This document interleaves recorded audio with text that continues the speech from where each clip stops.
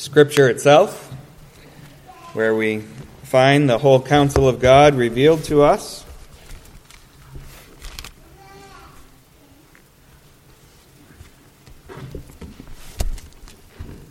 This morning begins a new preaching series, new time in church life, and as we consider the role of preaching and the function it will play in this new preaching series, we go back to the whole counsel of God, the Word of God, and read about that as it is spoken to us in God's Word. 2 Timothy chapter 3, we'll read verses 10 through 17. Hear now the reading of God's Word. Now you followed my teaching, conduct, purpose, faith, patience, love, perseverance, persecutions, and sufferings, such as happened to me at Antioch, at Iconium, and at Lystra.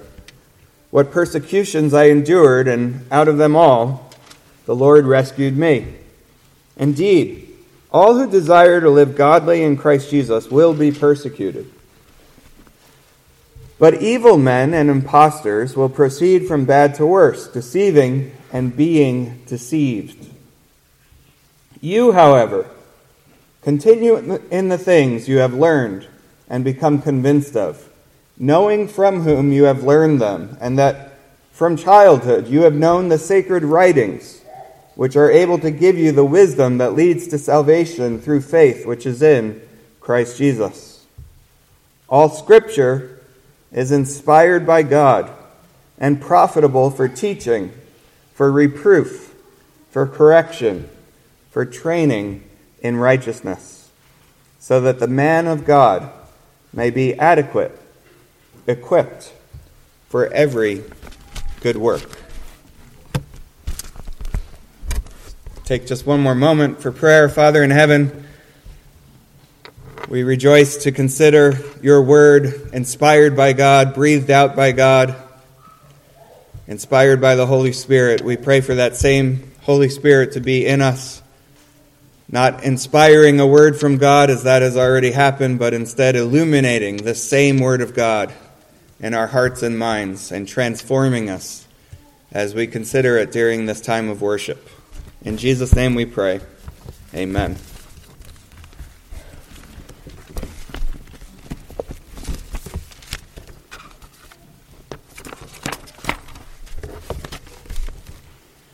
Fascinating when a foreign word makes it into the English language. It happens all the time. You can think of a word like resume. It's fascinating in that the word is so good in another language. Your language is like, we need that. Don't change it. We need that word in our language. Who cares if it's French? We want it in our own language. Words like karaoke from Japan. Evidently, such a great word that we need it in English. Or if you refer to your coat as a parka, you're using a Russian word. Apparently a word just so terrific that even though it's from Russia, even though it's actually Russian, we need it in English. Well, here's a word that's from another language that we have in English, and it's a great one to consider. Gestalt. Gestalt. You might realize and guess that's from Germany before you realize or guess what it means. Gestalt. Gestalt is a word from the German language that we use in English because it's so hard to put into just one word. Gestalt means something that is made up of many parts and yet is somehow more than the sum of its parts. Something made up of many parts, but in its wholeness, it is certainly more than the sum of its parts. And this is true if you consider a great painting. You know, if you have a puzzle of a great painting, and you say, I'm going to really appreciate this great painting one puzzle piece at a time, you're never going to get quite there, one puzzle piece at a time. You have to look at the great painting to walk away with a real appreciation of it. If you take a great piece of music and you say, I'm going to know everything there is about this great piece of music, so all day long I'm going to listen to the first 10 seconds of it. And then you do that day after day after day until you get to the end of the piece of music, you will not have the experience of listening to that whole piece of music and all that it is designed to do in its wholeness. Interestingly enough, if you take a great work of literature and you say, this is such a great work of literature, I want to know every single word in it, so I'm going to copy every single word and next to it put a very long definition so I understand every word. What you will have at that point isn't even a great work of literature. Instead, it's a dictionary. To get the gestalt of a great painting, a great piece of music, a great work of literature, you need it in its wholeness.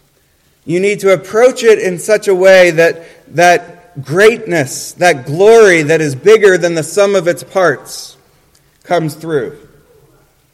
And even greater than the greatest piece of music, even greater than the greatest painting, and even greater than the greatest literature is our Christian faith. And yet this idea, this gestalt, where the sum is greater than the parts, is applicable, is appropriate when it comes to Scripture and our Christian faith. Now, if you've been worshiping with us over the weeks and years or tuning in to how things occur in this church and in other Reformed Protestant churches, Presbyterian churches, you're familiar with preaching through books of the Bible, verses at a time, phrases at a time, verse by verse, chapter by chapter, phrase by phrase, and that's because there's a gestalt in the books of the Bible. Books of the Bible are meant to be preached through. They were composed as whole books and given to us, and we are concerned to see the harmony within them, the glory within them, the gestalt of them, and therefore we preach through books of the Bible. But there are also topics in the Bible, and you know this. Topics like baptism, the Lord's Supper, conversion, God, the Sabbath day. These are all topics within the Bible that the Bible itself commends us to study in light of everything the Bible has to say about those topics. We've already confessed that as our confession of faith, that the whole counsel of God concerning all things necessary for his own glory, man's salvation, faith, and life is either expressly set down in Scripture or can be derived from Scripture. And that's an important thought. We have the whole counsel of God speaking to all of the topics that we come across in faith and life. And as we confess our faith, we're actually doing just that. We're summarizing what the Word of God says about a certain topic of our faith. So every Lord's Day, because we have a confession of faith every Lord's Day, includes this topical analysis of the counsel of God on whatever topic it is that we happen to be confessing on any given Lord's Day. As Pastor John Shaw and Pastor James Stafford and I begin laboring together as pastors and preachers of the Word, we, along with the session, thought it would be appropriate to spend time considering various topics, looking for the gestalt in various topics, the harmony, the glory, the connections, the full picture, the full counsel of God, as it comes to various topics that we come across in our Christian life. And so this is the beginning and an introduction to a topical series that we'll do, and I'll speak more about throughout this service. But I'll do this by looking at three different headings. The first is Scripture itself, so Scripture. The second is scope. And the third is series, as in sermon series. So Scripture, scope, and then series.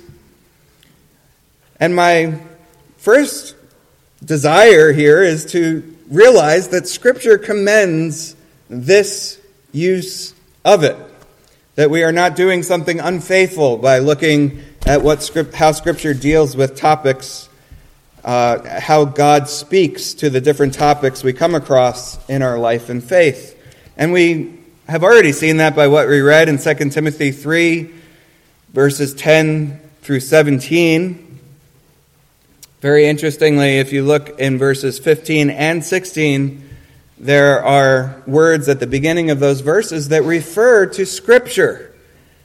Verse 15, that from childhood you have known the sacred writings. Paul is writing here to Timothy and saying, you were raised with the Old Testament. You were raised in a covenant home. You were raised with the sacred writings. And what I want you to appreciate is that that's a unit. He doesn't say you were raised with Habakkuk or you were raised with the book of Proverbs, but the sacred writings, all of them as a unit. And then he goes on in verse 16 to declare something about all Scripture, that all Scripture is inspired by God. And that too is so important. It's all of Scripture that is inspired, breathed out by God. And again, it's appropriate to think of it as a unit consisting of Old and New Testament, but in various ways speaking to various topics throughout each of its different books, coming to the full counsel of God. I want to look just at a few other ways in which we read about that in the New Testament.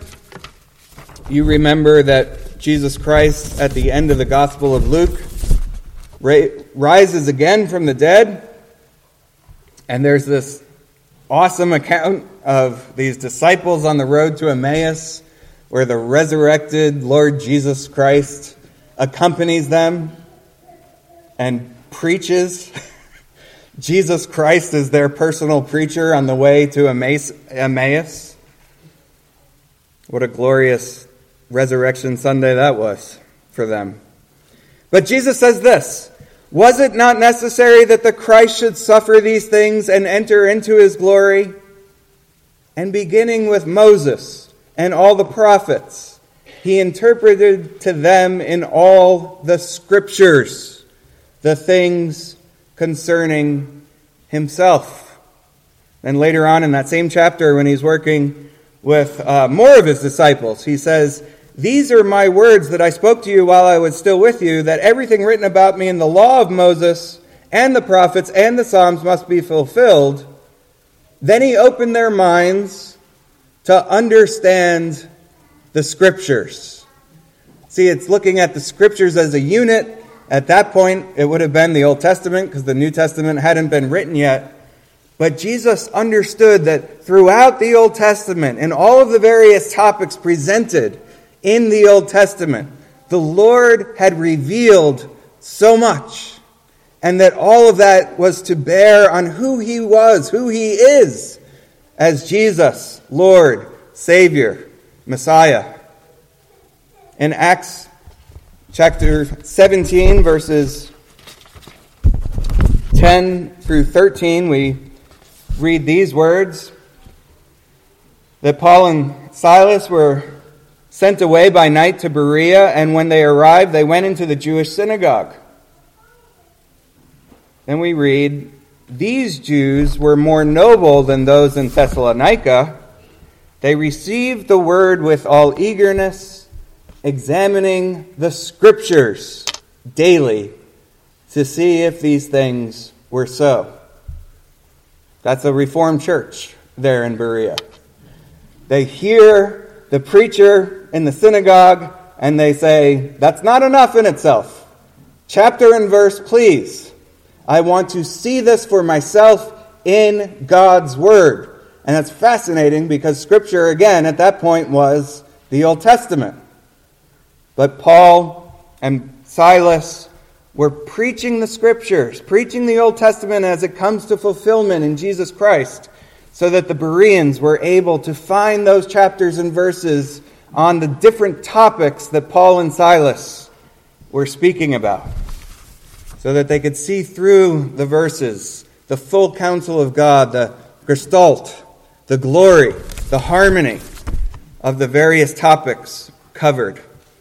Again, in Acts chapter 20, verses 20 and then 27, we see something of where our earlier confession of faith came from. Acts chapter 20, verse 20, Paul says this, "I did not shrink from declaring to you anything that was profitable." Keep that in mind. There he says, "I didn't shrink from declaring to you anything that was profitable." Verse 27 of Acts 20, he says, "I did not shrink from declaring to you the whole counsel of God." Do you want to include everything that's profitable? Stick with the whole counsel of God. The Scripture, the sacred writings. At this point, not just the Old Testament, but the Old and New Testament.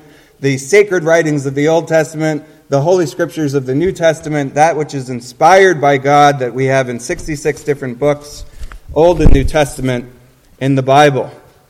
Scripture.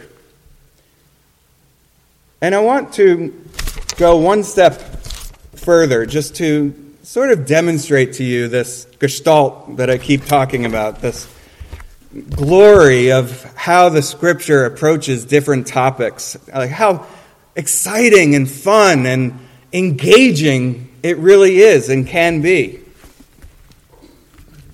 I want to read to you two verses from the very beginning of the Bible, and so 2 verses from the very beginning of the Old Testament, and then 2 verses from the very beginning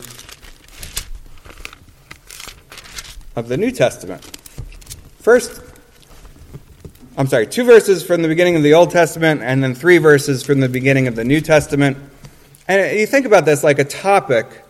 We'll just start with the most straightforward, simple one, that glorious one-syllable word, God. Maybe that's a good place to start if we're going to look at the topic and what the full counsel of God has to say about that one topic. We'll start with God. We read these verses as we begin the Bible.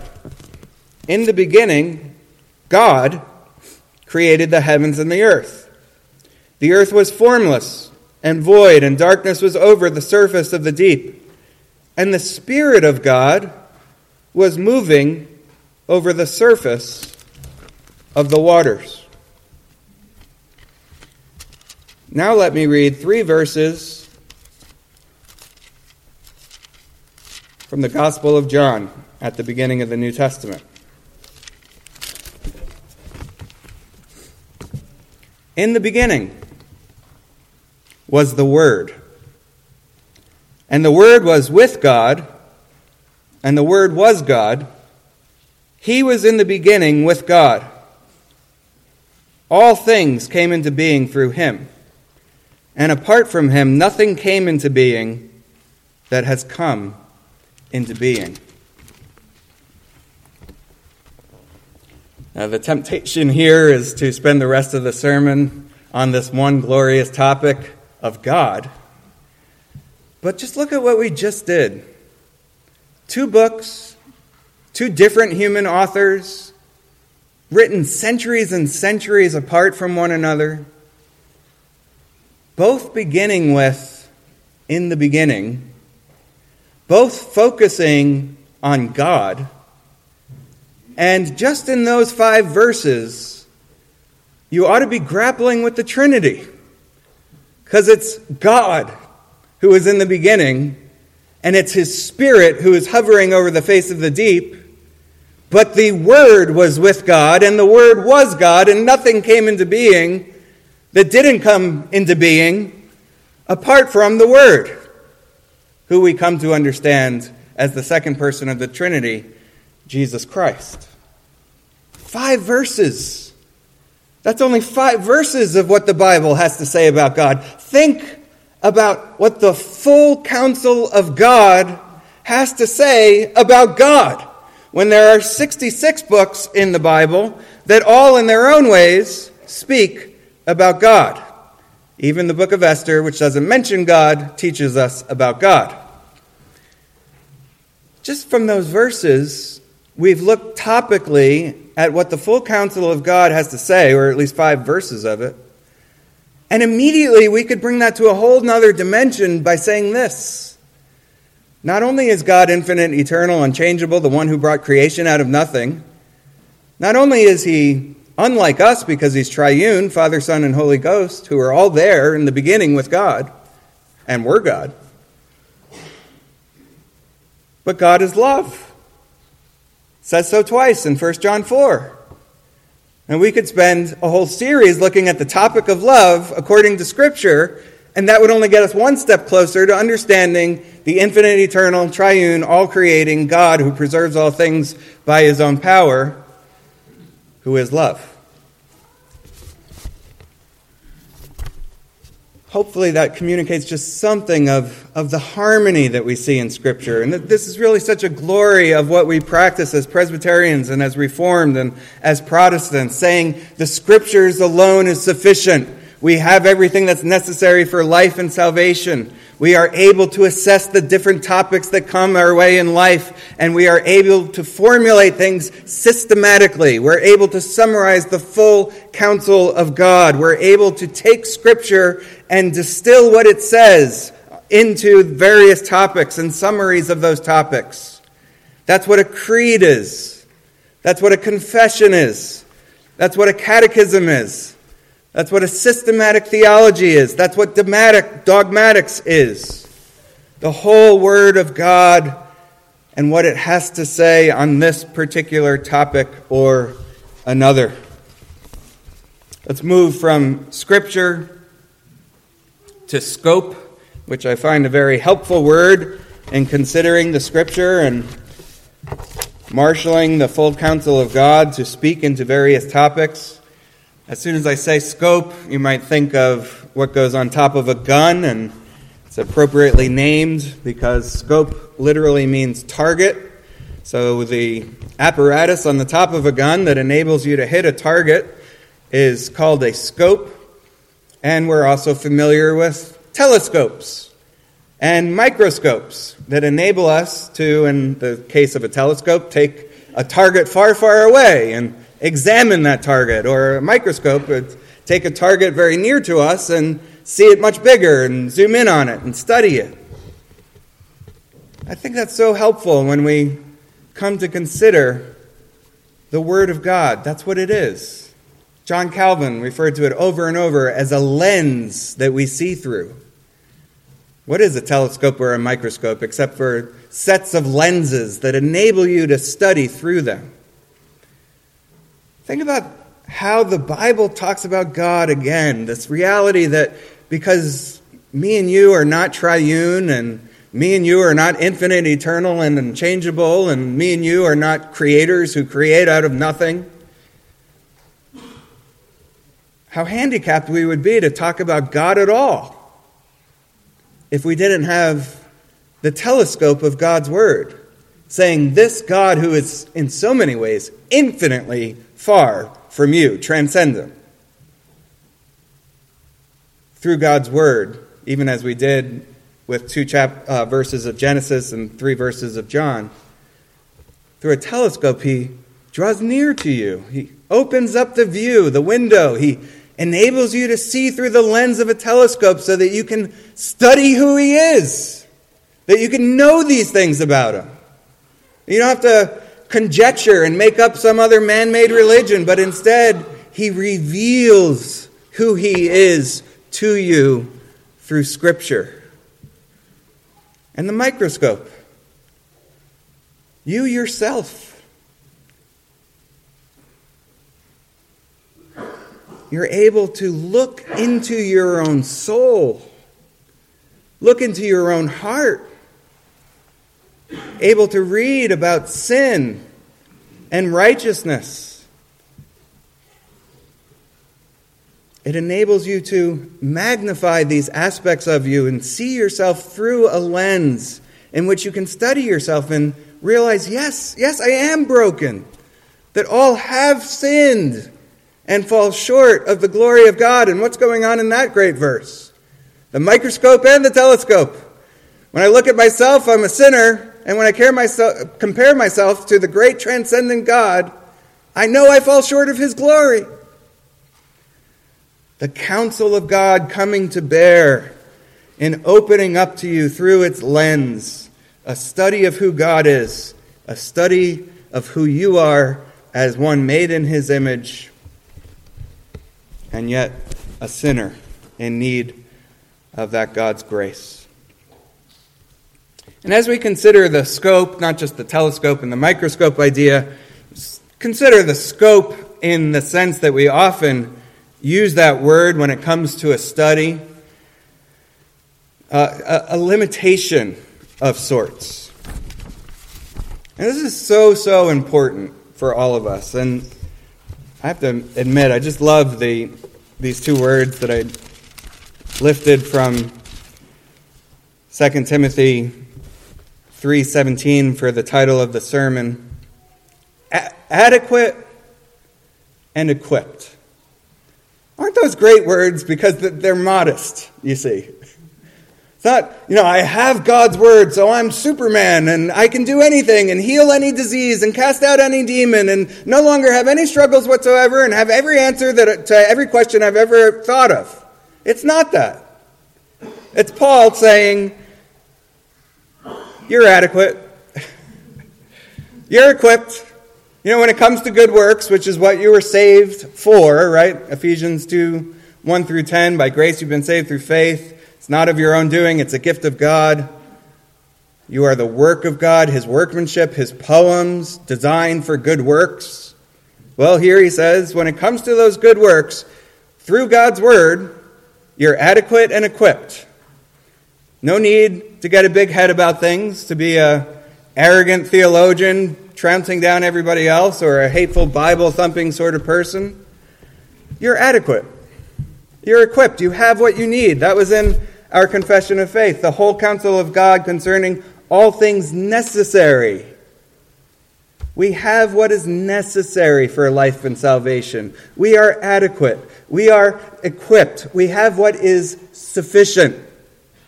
It is not the answer to every last question you could ever think of. That's critical. The Bible is a story about how sinners are saved by the Savior. You're one of the sinners.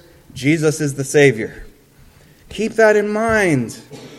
Because you see, if it's sufficient, if it's all that is necessary,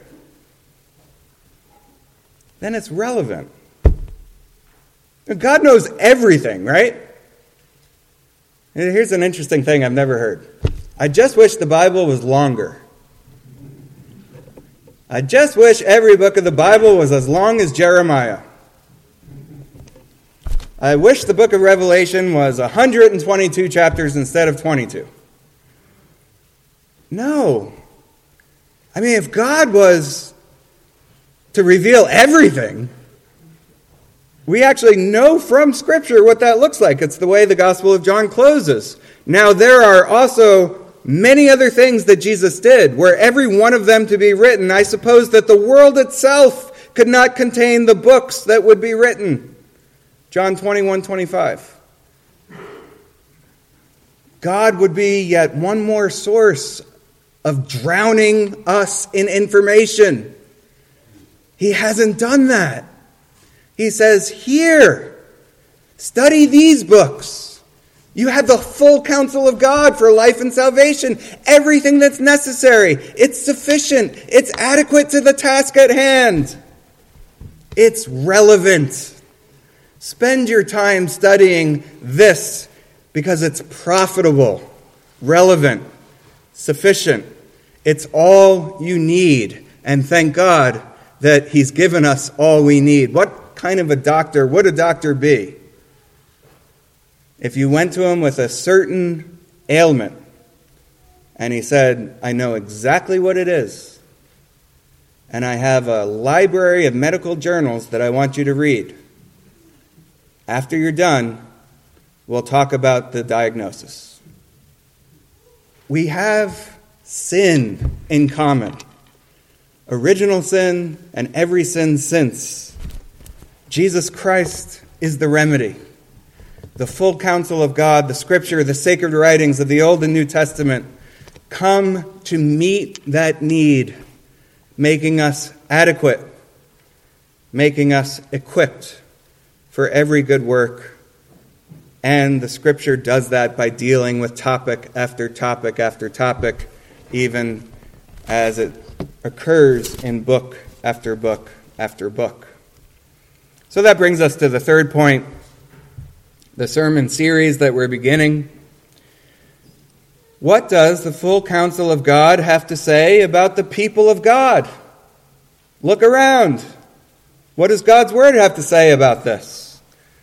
What does it mean to have family, immediate family, but also the family and household of God? Why do we call each other brother and sister in the Lord Jesus Christ? What does it mean to have Jesus Christ as an elder brother? Why do we even use that term? And then, out of respect for Jesus Christ, who is our elder brother, we learn from him to call on God Father. So you see something very simple, community, people, everybody that's sitting around you here at worship, is something that needs to be informed by the full counsel of God, because it brings you to say, these are my brothers and sisters in Jesus Christ. And Jesus wasn't ashamed to call me a brother, so he's my elder brother. And he told me to begin praying by saying, Our Father. Family, community, citizenship. What is it to have citizenship in heaven when you might also have citizenship here in the United States? What is it to be a household of God? What does it look like to facilitate that community, to be hospitable? What does it look like to reach out and invite the stranger in, as we're commanded to do? What does leadership look like? What does it mean that Jesus Christ is the head of the church, that he's the vine and we're the branches, that he's the chief cornerstone and we're spiritual stones built on top of the foundation of the apostles and prophets? Community, leadership, Jesus Christ as the head of the church, the head leader, but also church government, offices in the church, pastors, elders, deacons. What about discipleship? Go and make disciples of all nations, says Jesus. Go and make disciples of all nations, says Jesus. And here we are, those of a foreign nation from that perspective, since he said that, in the area of Israel. What does discipleship look like? What about the sacraments? What does baptism have to do with circumcision in the Old Testament? What does the Lord's Supper have to do with the Passover? There isn't a book of the Bible that you could turn to answer those questions. There's the Scripture, the full counsel of God, the 66 books, the 2 different covenants, everything given to us that is necessary to make us equipped and adequate for every good work.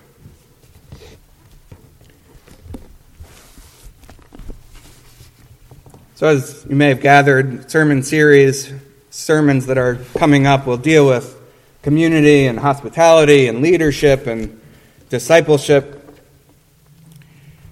But the one we're beginning with, Lord willing, the one we will hear a sermon on a week from now,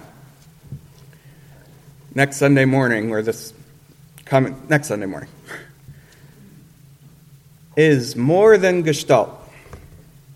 I think Gestalt's a great word, and I hope that through these topical sermons that we bring to you, we're able to show that you're able to see it, Scripture from all these different points of view, or topics from all these different points of views, topics that are informed thoroughly by the Word of God, the counsel of God.